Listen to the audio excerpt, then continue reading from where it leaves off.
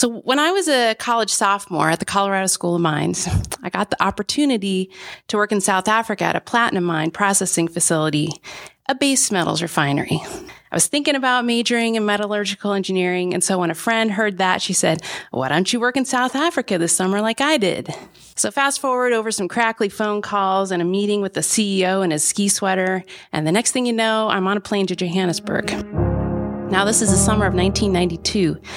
Just 2 years after F.W. de Klerk repealed the ban on the African National Congress and released Nelson Mandela. South Africa was in serious transition, probably one of the most significant political and social transitions that any nation has gone through in my lifetime. But I was 19 years old, and my naivete did not allow me to take pause and consider the gravity or potential danger of spending a summer at a mine in South Africa.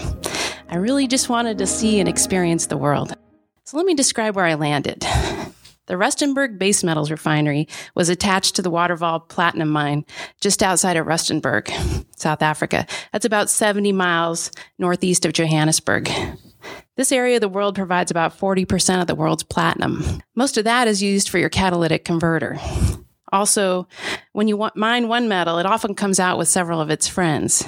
In this case, base metals like nickel, copper, cadmium, selenium, and cobalt. And these base metals were what our plant processed and refined to a final product. The facility was about a half mile wide by 1 mile long. Around a couple thousand employees were working there on rotating shifts around the clock. The whole place was scattered with bicycles because things were that far apart. They had a great canteen that made the best toasted cheese and bacon sandwiches in the world.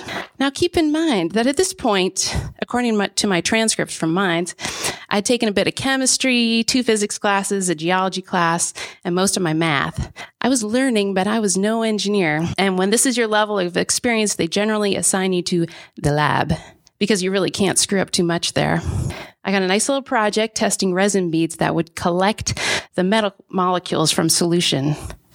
I would test it in the lab, and then we would do a pilot study on some small-scale industrial equipment.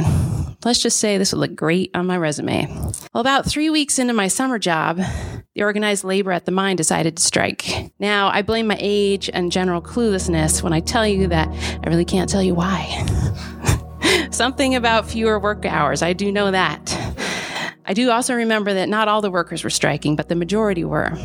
So much like strike labor rules here in the U.S., currently employed management employees are assigned to the roles that labor formerly did. This means that all researchers, management, and administrative staff are assigned to a skeleton crew to try to keep things limping along at the plant. That means that my cushy, safe lab job was over. I'd be reassigned to a labor job somewhere in the giant base metals refinery. So for 26 days, I worked with Jeff Lang, who was one of the metallurgists, cleaning the nickel filter press for 12 hours a day. Our shift started at 8 p.m., ended at 8 a.m. Between shifts, we would drive home, shower, sleep, eat, and go back to work every day, no days off. Now, if you're not familiar with the plate and frame filter press, let me enlighten you.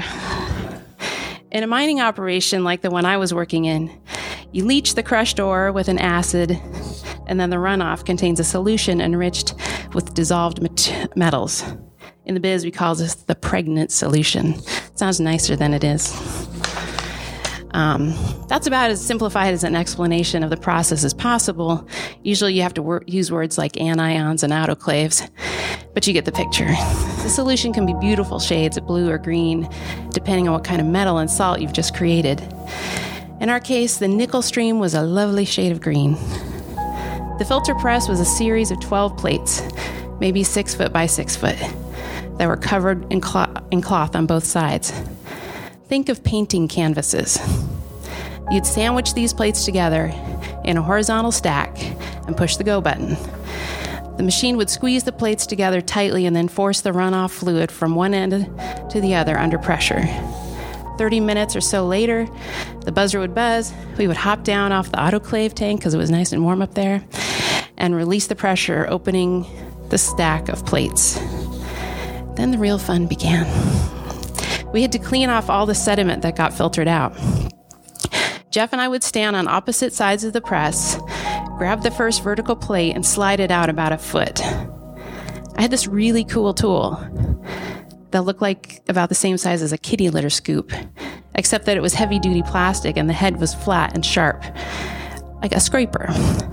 And I can remember trying to get my scraper off to a good start on the edge of the plate and then scraping it into the center. If you do this enough, you can really develop a good technique. I'm proud to say that I did develop a good technique, because on a 12-hour shift, we would probably clean the 12 plates about 8 times.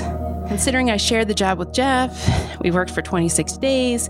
When you do the math, I cleaned a metric shit ton of plates. But I can tell you that when you really get your technique down and the conditions are just right, you will open a plate, peek your scraper under the edge of the mud, and with one beautiful arc of a scrape, the entire mud face will fall into the bin below, making the most satisfying flop you will ever hear. Small victories in a giant processing plant worth celebrating.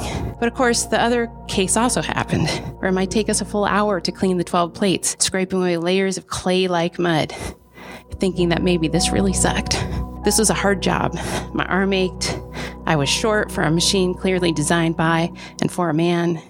And no matter what kind of protective gear I wore, the solution was burning holes through my work uniforms, especially where my thighs leaned up against the rails. Now, in a modern mine, say in the US, a company would make a small investment to automate this process by adding an air blower that pumps air into the middle of each plate, thus expanding the fabric and sloughing off the mud and sediment. But in a place where labor is so cheap, that's just not going to happen. Whenever I flash back to this job, which is more often than you might think, I think about the fact that there are people doing jobs like this all over the world. Mind-numbing, dangerous, repetitive tasks. I'm grateful for their work because I like having a car, I like having a phone.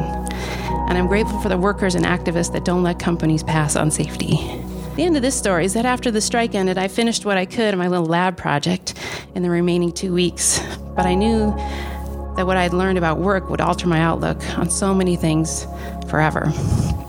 After I finished my job, I had 2 weeks off before returning to the States, so I convinced 2 of my coworkers to go camping with me in Zimbabwe. But believe me when I say, that's a whole nother story.